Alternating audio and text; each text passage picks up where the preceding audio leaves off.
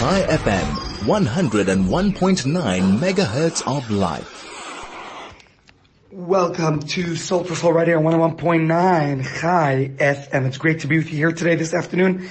I am Rabbi Ari Kievman, and we are very busy with our Sukkah Mobile. We are going all over Johannesburg, visiting all of the senior facilities, as many as we can get to. We were visiting various places, and if you would like us to visit you, just reach out to me and we'll make sure to come to you and shake a little bit of esrogeth. We have the Sukkah Mobile. We'll let you come inside and have a bracha in the Sukkah, wherever you might be. There's one day left of the Sukkot Festival, and as we're drawing to a close of this 7 festive days of celebration, we know it's certainly not over, and we're going to be going tomorrow evening into Shmini Atzeres and Simchas Torah. Of course, no doubt right here you've been learning all types of ideas about the festival with all the great presenters here on this show. But as Rabbi of the Chabad Seniors Program, I would like to share with you my tips and suggestions and some ideas and insights on how to make this festival most meaningful for those, especially senior citizens, who are stuck at home. And before I tell you that, I just have to remind you, are never stuck alone. Even if you are at home, and even if there's no one else with you, remember, don't you know you're never alone, never alone. It doesn't matter where you are. There's nothing in his eyes more special than you. Wherever you go, Hashem is with you. Okay, I know I don't exactly have a singing voice today. We've been singing so much throughout this festival of Sukkot. Hope you don't mind that. Didn't crack any windows. Well, gave it my best for today possible. We still have to sing. After all, it's Sukkot, and we're reaching Simchas Torah. So we're going to talk a little bit about that, but remember, wherever you are, Hashem is with you. And so, don't ever feel alone. And in fact, speaking of alone, the festival that begins tomorrow evening is called Shmini Atzeres. Shmini Atzeres literally means restriction of the 8th day. Now, what does that mean, restriction of the 8th day? Because we're not allowed to work on this day. Especially, yes, it's Shabbos. But back in the times of the temple, during the 7 days of Sukkot, we Jews brought a total of 70 bullock offerings to pray for the 70 nations of the world. And the Talmud describes to us, although yes, it's true that there are more than 70 nations of the world, but you could say that this is symbolic of the United Nations, or at least back in those days, of the 70 nations that the Torah enumerates that descended from Noah. And that's representative of all the nations of the world, and they were all included in the sacrificial offerings that we brought on Sukkot. However, on Shmini Atzeres, this festival that begins tomorrow evening, only one offering was brought to represent the Jewish nation. And so Shmini Atzeres celebrates the unique relationship between God and us, the Jewish people. And so if you look in the Torah, in fact, go to the book of Numbers of Bamidbar, chapter 29, verse 36, and I want you to look at Rashi's commentary there. And Rashi tells us this is like children taking leave of their father. In fact, Talmud discusses this in the next metaphor a little bit more elaborate, of a king who invites all of his diplomats, all of his dignitaries and ambassadors, and all of the governors who are represented in the different countries around his regime, and invites them all for a conference. And after the 7 days they're all leaving, he turns to his prince, to his child, and says, Kasha alai perdaschem. It's difficult for me to part with you. For my sake, stay another day. Let's have some personal family time together. And so, our commentators tell us, for 7 days, every nation in the world is represented in our celebrations. At the end of Sukkot, when the party is about to end, and we're about to go home, God asks us to remain one more day, enjoy an intimate party, a one-on-one celebration with God. And this is called Shmini Atzeres, the restriction of the 8th day. Because after 7 days, God asks us to restrict our movement, remain in place just one more day, that we could celebrate with the Almighty. And so this is Shmini Atzeres. Personally, I can relate to this very well. Here I am, it's Sukkot, my kids are off school, and what do I do to my poor kids? I mean, not my poor kids, I love them. My darlings, they're with me here as we're visiting various places. And all they want is a little time with their father, go on a little trip, enjoy some biking. All the other kids are going on outings at Cholamayid. And my kids, no, they have to come with me, shaking lulav and esrog with other people, doing mitzvahs, celebrating Sukkot, bringing the joy of the Yom Tov to others. And indeed, on the one hand, we have to be there for everybody else. At the same time, we have to give that special time to our family, to our children, to our loved ones. And I think that certainly is an important message. And that is the message of Shmini Atzeres. That is the message of this holiday. For 7 days of Sukkot, we reveled in the revelation of a deep bond that we forged with God in Rosh Hashanah and Yom Kippur in the days of awe.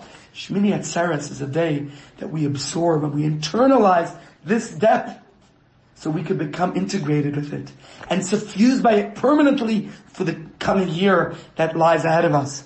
And so Atzeres means to restrict the unbridled flow of revelation by absorbing and internalizing it.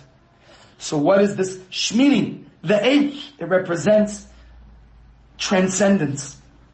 Right? We have creation is 7 days. Right? 7 represents the cycle of creation. We have the 7 divine attributes that are relevant to the physical domain of the world. 7 musical notes. 8 is transcending it. That's why the harp King David's harp in the times of Mashiach, we're told will have 8 strings. 8 symbolizes that transcendental level. And this is the time that we become one. It's a celebration of us with Hashem. And hopefully I can internalize that message and tell my dear children that for them too, we'll make special time to celebrate with them as they've given up of their holiday time for you, for the community. Let's just think about some of the messages of this holiday and of course the practical observance of it. Although it's called Shmini, the 8th, it isn't the 8th day of Sukkot, which is interesting.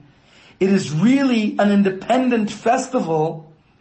It's a separate Yom Tov of its own. Sukkot is about praying for the entire world as we described, but Shmini Atzeres is focused on us. It's an inward based, it's a time to internalize. And there are various distinctions between Shmini Atzeres and the other days of the festival.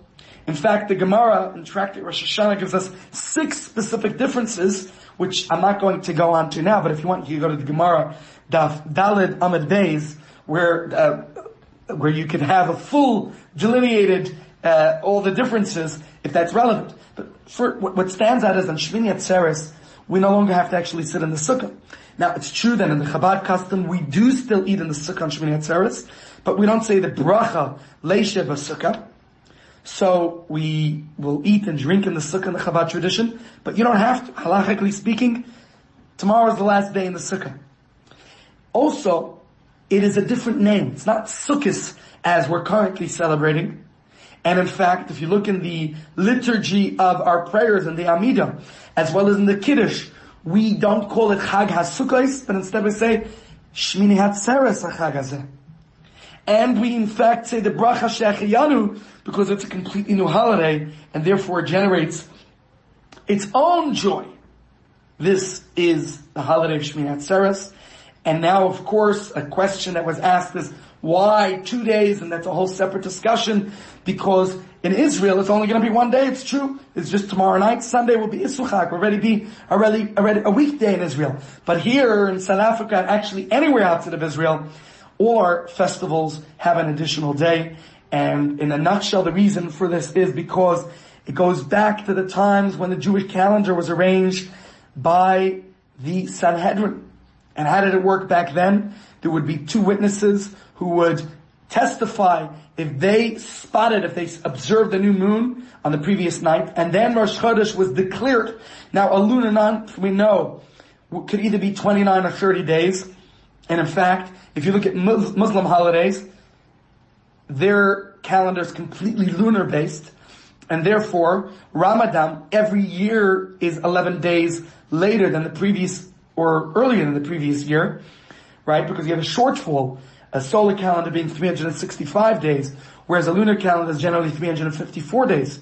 In fact, this year is 353 on our calendar. So our calendar is interestingly different because it is solar and lunar. But I'm not going to get into a full discussion today about the Jewish calendar, although I think there's many profound lessons we could take from our combination, the synthesis of lunar and solar. On the one hand, the lunar calendar reminds us that just as the moon waxes and wanes, and we too have better times and worse times, good days and bad days, as a Hatzalah medic, I can tell you whenever I look at the echocardiogram, the ECG heart monitor, and I see how it's monitoring one's heart and it has ups and downs, and that's exactly a beautiful metaphor of life. Life has ups and downs. Everyone's life. We have good days and we have not such good days. But remember that if we're down, it's going to get better. And failure is not getting down. Failure is only if you stay down. When I see the ECG monitor is a flat line, another person's dead. When I see going up and down, that's life. Because life has ups, life has downs, and therefore it's a constant reminder to us that that's the way, if we're down, pick ourselves up. One of the best ways to pick ourselves up is by uplifting others, especially on this festival of joy. Bring simcha, bring joy to the people around you, and you too will be elevated. You too will feel uplifted. I think it's a very important message that's relevant to all of us, but at the same time, like the sun that's constantly in its place, we too have to have consistency in our faith and our belief in Hashem. And that, therefore we're able to have that combination of both aspects of the lunar and solar calendar. So getting back to the idea of the way the calendar used to be, it was only by the moon, the new moon being observed, and then Rosh Chodesh being declared. But people who lived at a distance far away, more than a 10-day journey from Israel. And yes, indeed, I was in India 18 years ago, and the Jewish Indian community explained to me that their community dates back to the time of the first temple. That's 2,500 years ago. Probably was more than a 10-day journey from Israel. Or Jews lived in Spain. During the second temple period, many Jews lived in many countries outside of Israel. And so, for those Jews, there had to be a way for them to know when to celebrate the holidays. And they didn't know if the previous month was 29 days or 30 days. So the calendar the decision back then was that everyone would do a 2-day holiday outside of the land of Israel. And today we do have a permanent calendar. It was established by Hillel the Great. But he made this calendar in a way that every month was exactly, it's a 19-year cycle, and inserted was various ways to make the calendar work, which I'm not going to go into the depth and details of that now. But the main point is that this tradition was maintained to distinguish between Israel and outside of Israel. All festivals outside of Israel, we have Yom Tov Sheni Shel Goliath, which means an additional day. But I think there's also a profound message and lesson that we could all take from that as well. Besides for the lunar solar messages that I mentioned, is that yes, in a sense, maybe we could say outside of Israel, Israel's the Holy Land. And when a Jew is in Israel, the soul opens to holiness like a flower to the sun. The soul can be nourished and more quickly inspired in the Holy Land. As we know, there's an expression that Avira the Eretz Yisrael Machkim, even just the atmosphere, the air of Israel inspires us. Outside of Israel, the soul is less vibrant. And it takes longer to channel that spiritual nourishment into our soul. So perhaps that's a spiritual reason why we extend Yom Tov by another day outside of Israel. And guess what? It gives us an extra a day to celebrate, to be jubilant, to be joyous. But I think there's another idea here as well, and perhaps we could turn it around. Every challenge has to be an opportunity. During the last 7 months of lockdown and the difficulties of dealing with the pandemic, I'm sure we all saw the great, wonderful opportunities we have here. But living as we do in diaspora outside of Israel, in a less holy atmosphere, also gives us the opportunity that we're able to inject the holiness into the mundane. And we're able to transform the mundane into something holy. That's not something our brethren, our holy brothers and sisters in the land of Israel could do. And of course, when we had this additional day outside of Israel, a day that was just otherwise an ordinary weekday, as it would be in the Holy Land. But we're able to transform an ordinary day into a holy and joyous festival. And this transformational element gives us an additional day of a positive light. Rather than viewing us in diaspora as unfortunate, we have to have another day. See it the other way. We have extra joy, extra celebration, we're able to seize this opportunity to transform the mundane into the holy. And that is a really profound and beautiful way of celebrating this time of the year. We'll be right back in a moment after these important messages. Chai FM, your station of choice since 2008. Welcome back to Soul right here on 101.9 Chai FM. I'm Rabbi Ari Kievman. It is great to be with you here on this wonderful afternoon on Sukkot, and we're bringing the joy of Sukkot throughout Johannesburg with our Sukkah Mobile, visiting many Jewish residents at various retirement places as well as shopping centers.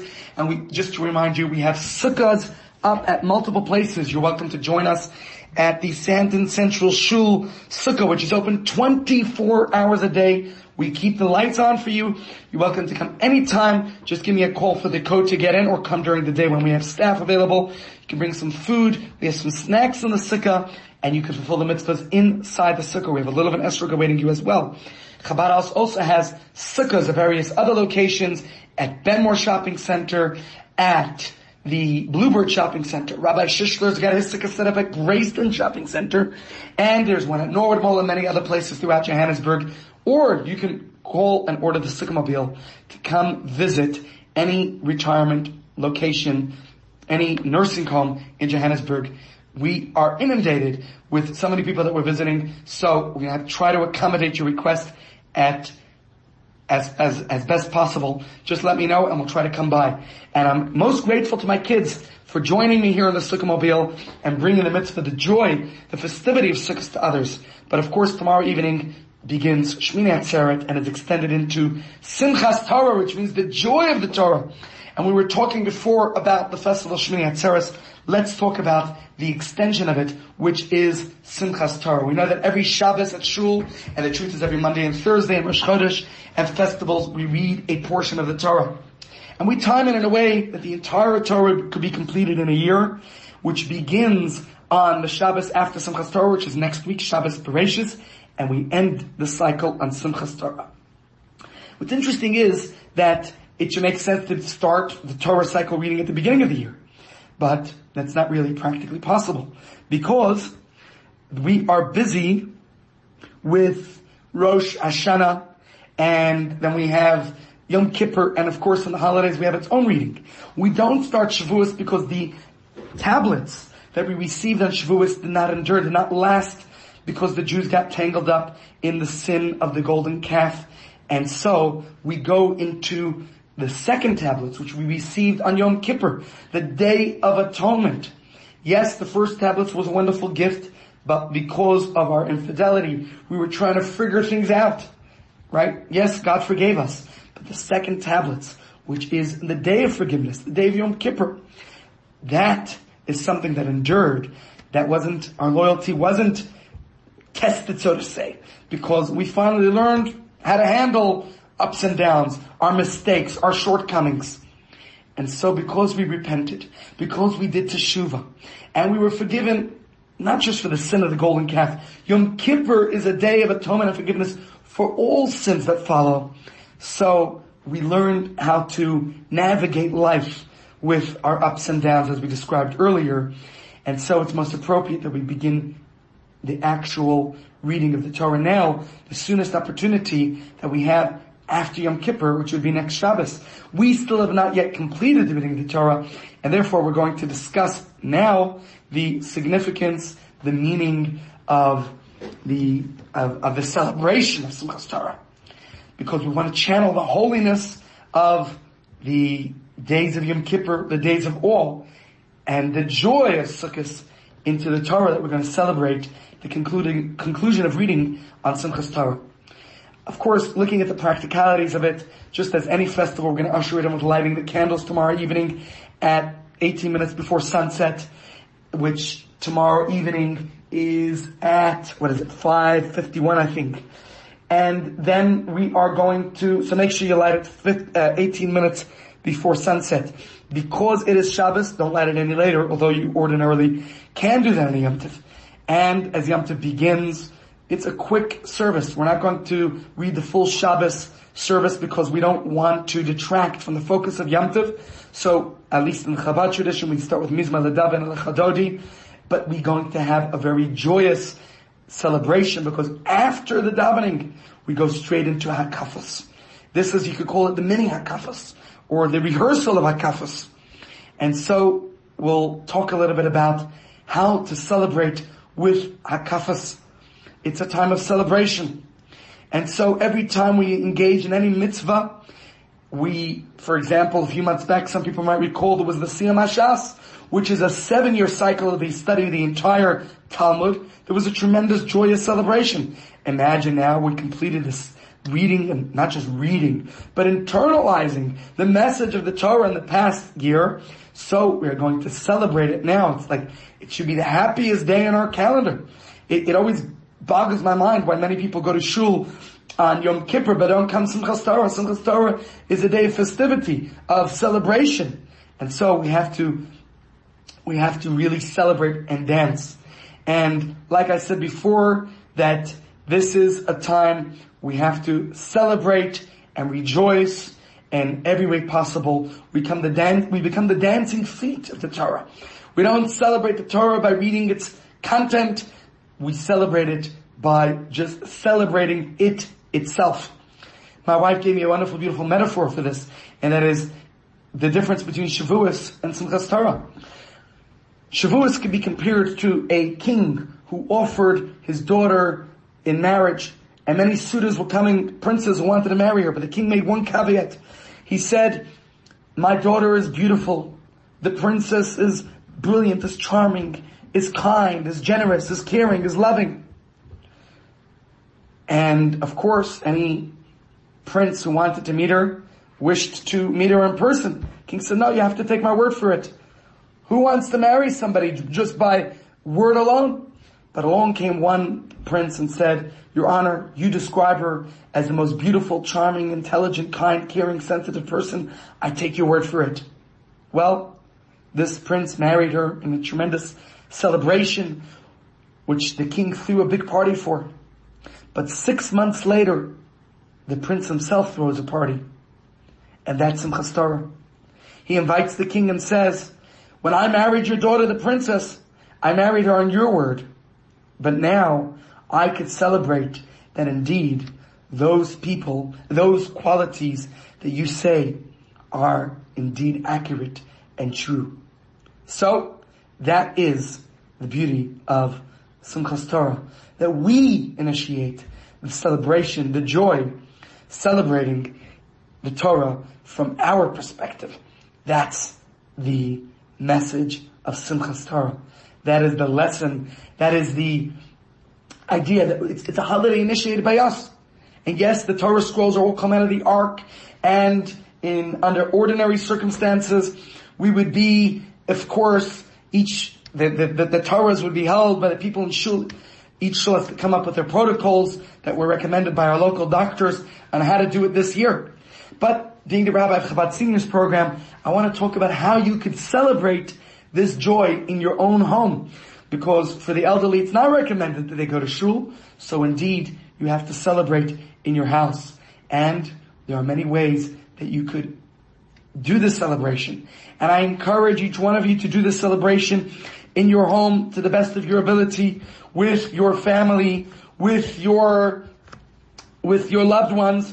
And if indeed your family, your loved ones aren't able to do it with you, well, then do it at home alone. I'm going to share with you a story just now about Rabbi Levi Yitzchak Schneerson, the Rebbe, the father of the Rebbe who was exiled in faraway Kazakhstan, and yet how he was able to celebrate Simchas Torah, where it was just he and his wife.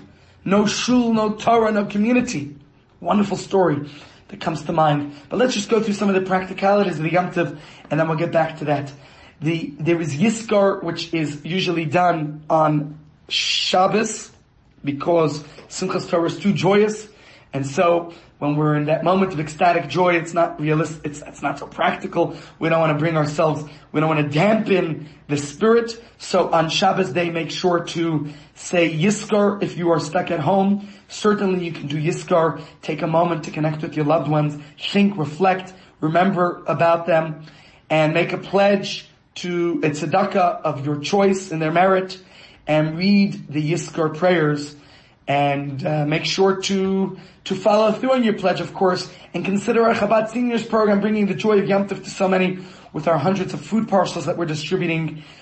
And if you could certainly include us in your Yom Tov tzedakah pledges, we would be most grateful.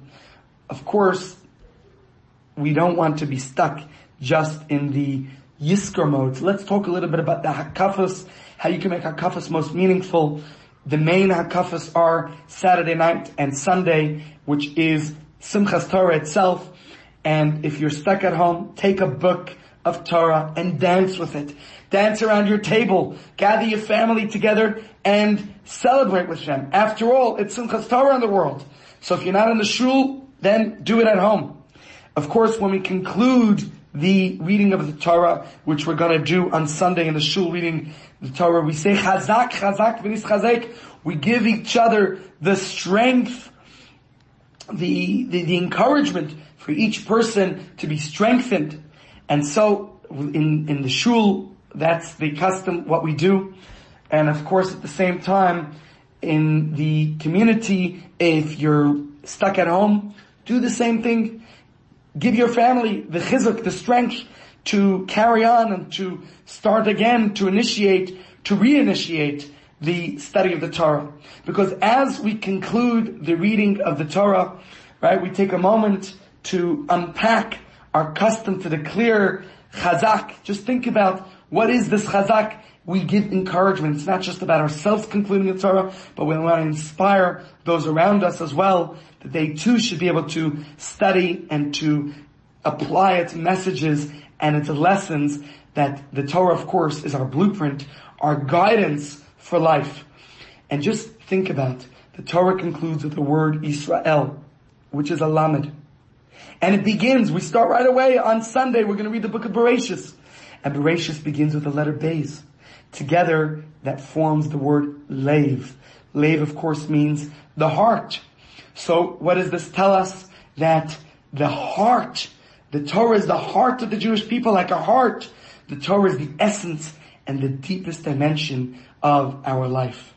So, the Torah is not just a passing interest. It's not just a book, you read it and done with it. But rather, we're going to start again and tap into the new messages and lessons it has. And if you want, you could see the continuity of Torah as well, in that the Torah ends with the letter Lamed. But the next part, the oral Torah, begins with the letter Mem, Me'emasai. It's the continuity, the continuation. So I think it's a very important time, because as the month of Tishrei, that's filled with all our Yamim Tovim, each holiday nourishes our soul in its own special way and offers us the untold, large and small experiences that could sustain us for the rest of the year. And the purpose of these holidays is not to escape from the routine of the everyday, but to fortify us spiritually, so that we could re-enter our routines of the coming year, and we could suffuse them with the holiness, with the joy of this time of the year. So our sages tell us that just as Yaakov Avinu, the Torah describes, when we went on his journey, it says, the Yaakov halach ledarko. Yaakov embarked on his journey as he had to leave the land of Israel. We're leaving, so to say, this month filled with all of the spirituality. Just as Yaakov had to fortify himself, we too want to fortify ourselves. We're like merchants who've come back from a long buying trip, and we have to unpack our suitcases to see what we brought home with us from this amazing trip, the month of Tishrei. And we have our suitcases filled with the holy experiences that we accumulated over the 52 days since Rosh Chodesh Elul. And so it's a time to unpack our many memories and our experiences and file them properly, so that we can use each one in its appropriate time and place through the coming year. And so, my friends, this is the time to tap into those energies, to tap into the joy of Simchas Torah, and to celebrate like no time before. I'm going to be spending just a few minutes here with some of the people who are joining us on the Sukkah Mobile, and I'm going to conclude the show in a moment with the story of the Rebbe's father, exiled out in Kazakhstan, where he was able to find a way to tap into the joy of Simchas Torah with just he and his wife. And listen to the story, and I want you to find its message and relevance to how you can tap into the joy of Simchas Torah as you celebrate, even if you're just alone. Chai FM, 101.9 megahertz of life. And welcome back to Soul to Soul Radio 101.9 Chai FM. So, today I want to share with you a story about Simchas Torah in Kazakhstan. You see, the Rebbe's father, Rabbi Levi Yitzchak Schneerson, and by the way, our Chabad Seniors programs are dedicated to his memory. The Rebbe initiated this program in honor and in memory of his father. We called it Tiferet Zekenim, the beauty of the elderly Levi Yitzchak, in memory of his father. And his father was the chief rabbi in Yekaterinoslav, today known as the Dnepropetrovsk in Ukraine. He basically was the de facto chief rabbi of Ukraine then. A great rabbi, mystic, and teacher. He was the chief rabbi from 1908 until his arrest by the Soviet regime in 1939. Now, the Dnepropetrovsk is one of the largest cities in Ukraine. And in the 1920s and 1930s, it had a very large Jewish population. There were about 90,000 Jews living in the Dnepropetrovsk in 1939. And it included traditional as well as many secularized Jews. Reb Levi Yitzchak was deeply loved and he was revered by all the Jews, by all the residents of the city. Now, beginning in the 1920s, the Soviets stepped up their ruthless campaign to eradicate Yiddishkeit, the learning and practice of Judaism throughout the entire Soviet Union. Yet, Reb Levi Yitzchak and his cousin, Rabbi Yosef Yitzchak Schneerson, who was the previous Lubavitcher Rebbe, was actually exiled from the Soviet Union in 1927 for his activity, for basically fighting to preserve Judaism, Yiddishkeit in the Soviet Union, refusing to be intimidated by their threats.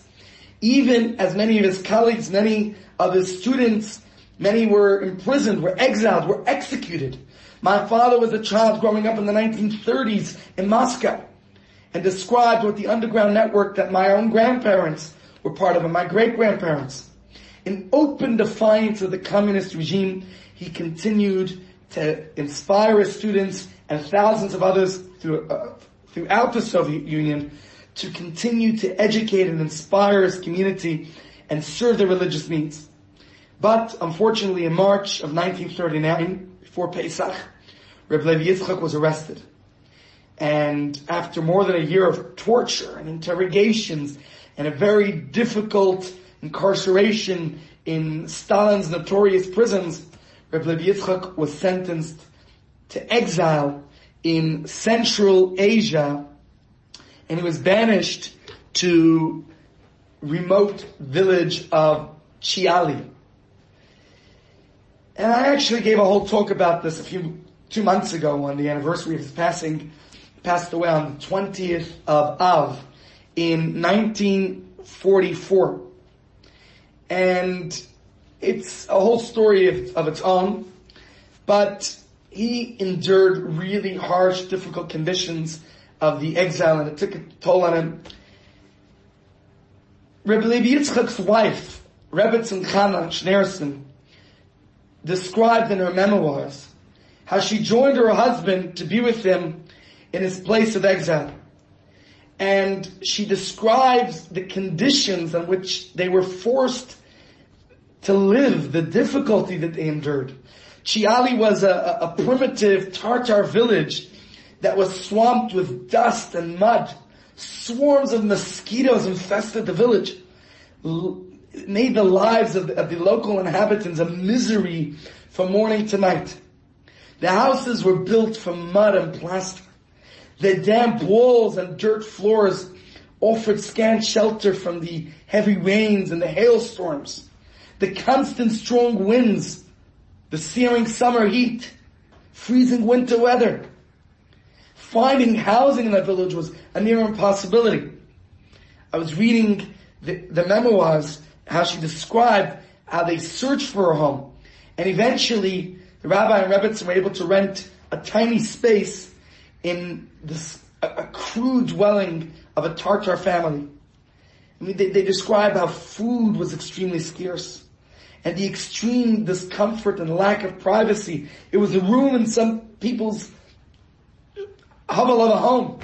They suffered hunger, malnutrition. And Rabbi Tzachana recalls that at one time, they didn't taste a piece of bread for an entire month.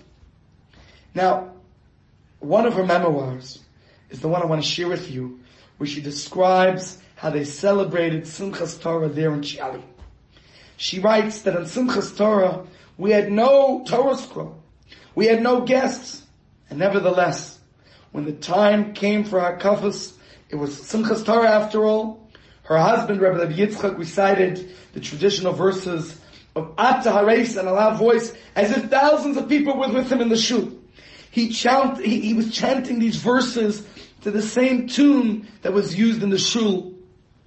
And just as he did in any previous year of Yom Tov with the entire community together. I mean, here, all they were was just she and her husband. And in the past, they had a whole community. And she was reminded, dancing in their home. Dancing, what it was like dancing in the shul. And here he was reenacting it, dancing in their home. And they didn't have a Sefer Torah. They didn't have anything but a tiny little narrow room. They had a little space between the bed and the table. And yet he danced holding a little book. It was a Mishnah or a book of Tanya, holding it on his chest, and was singing the tunes jubilantly, joyously, just like he would have done in the shul. And she writes in the memoirs that I found this to be a trying experience. For someone like myself, it's very difficult to describe the expression on my husband's face as he gave vent to these prayers, as he danced at kafas with all his might. And she's sitting there, she describes, sitting on a stool in the corner of the room watching and reflecting on his greatness, his strength, his love of the Torah. And I'm telling you this not because of their story, but I think of Simchas Torah. Now, it's the climax of this festival-rich month of Tishrei that we just celebrated. Tishrei, we began with Rosh Hashanah on the anniversary of creation, the day which we proclaim God's sovereignty over the world, and we recommit ourselves to our mission in life. 10 days later, we had Yom Kippur, the Day of Atonement, the holiest day of the year in which God forgave our sins, and we touched base with the incorruptible purity and goodness at the core of each of our souls. And a few days later, we have the festival now of Sukkot that we're celebrating our unity with each other and with God and the festivity and the joy. And now we're reaching Simchas Torah, the greatest heights, this festivity, the joy, the bond with the Torah. We're celebrating the completion of the Torah on Simchas Torah. And so, we think about it. Torah is the lifeblood of the Jew. It's our mandate as a people. It's our marriage contract, our relationship with God. It's our guide to life. And in order to ensure that Torah remains a constant presence in our life, Moshe instituted that we should read publicly from the Torah every single Shabbos. And so we read the Parsha in our shuls, we study the Parsha, we live with the Parsha each week. Now, originally, there were 2 Torah reading cycles. There was a 3-year cycle and a 1-year cycle. Today, we only do the 1-year cycle. But each Parsha is divided, we know, into 7 parts for the 7 people who called up to the Torah on Shabbos. But we also live each day of the week studying a portion of it. And we call that living with the times. We align our lives with the teaching of the Torah by constantly looking into the Torah portion of the week and to the sub-portion of the day. for guidance and inspiration on all the issues that we face in our lives. And now, Simchas Torah, we conclude the annual Torah reading cycle and immediately started anew. And so there's a tremendous joy and celebration that we're going to celebrate. Tomorrow night, it begins. And so, if you're in shul, we have the Hakafas, and we celebrate our bond with the Torah. We take all the Torah scrolls out of the Ark, out of the Aron Kodesh, and we march with them in a procession that surrounds the Bima, the Torah reading platform in the center of the shul 7 times. And each hakafa, each circuit around the bima, we have lively dancing with the Torah. We express our joy in the Torah, and the Torah's joy in us. Right? That's the name of the holiday. Simchas Torah, literally the rejoicing of the Torah. And what's interesting is, we don't celebrate our connection with the Torah with lectures and study sessions. Although the Torah contains many profound ideas and teachings, that's not the essence of it. The essence of our relationship with Torah is our absolute commitment to carrying out the divine will. A commitment that transcends all intellectual calculations and considerations. Like Rabbi Levi Yitzchak's self-sacrifice dancing with the Torah. And he didn't even have an actual Torah, just a book of Torah, Mishnah. So instead of engaging intellectually with the Torah, we take the Sefer Torah in the shul as it's rolled up, covered by its mantle, and we dance with it. Or Sephardic Torahs have a case. And this expresses our connection that involves not just our head or our mind, but our entire being. Down to our feet, as the Frierdiker Rebbe said, the Torah wants to dance on Simchas Torah, but the Torah doesn't have feet, so we become the dancing feet of the Torah. When we celebrate any joyous event, the atmosphere and the environment, it feeds and intensifies our feelings of joy and exhilaration. And you know the feeling of Simchas Torah HaKafas, right? You've been to shul, you know what I mean. We're swept along, we're lifted up by the singing, the dancing, the sight of many others rejoicing together with us. It's a genuine joy that comes from within, from the inner connection that each of us has with the Torah. And so I think the message and lesson we can take from Rabbi Levi Yitzchak's Hakafas in that desolate hovel in Shiali where he was exiled. He had nothing. No shul, no Torah scroll, no crowd of fellow people celebrating with him. Only the pure, unadulterated joy of his deep soul connection with the Torah. And that enabled him to experience genuine joy even under such miserable, difficult conditions that he and his wife were subjected to. And I think this lesson is most pertinent to us this year. Thank God, fortunately, we're not exiled to any remote primitive village. No murderous regime is trying to destroy our faith. But we are in the midst of a pandemic. And so it's not the same Simchas Torah. Even if you are in shul, it's certainly going to be different. And for those who aren't in shul, you're stuck at home, remember you're never stuck alone. Celebrate. Dance with your Torah. Remember it's the essence that counts. The inherent joy that we experience when we celebrate our bond with the Torah. And I think that's an important message and lesson to us on this day, is to celebrate with it. You're never ever alone. So if you're there with the Torah, you feel stuck in any way, you're never stuck. Just think about Reb Levi Yitzchak. What did he do when he was out there, out in Kazakhstan, out in his remote exile? He danced with the book of the Torah. Do it in your home. Grab a book, dance around your table, dance with your family. If you don't have family around, do it yourself. But celebrate. Make the most of it.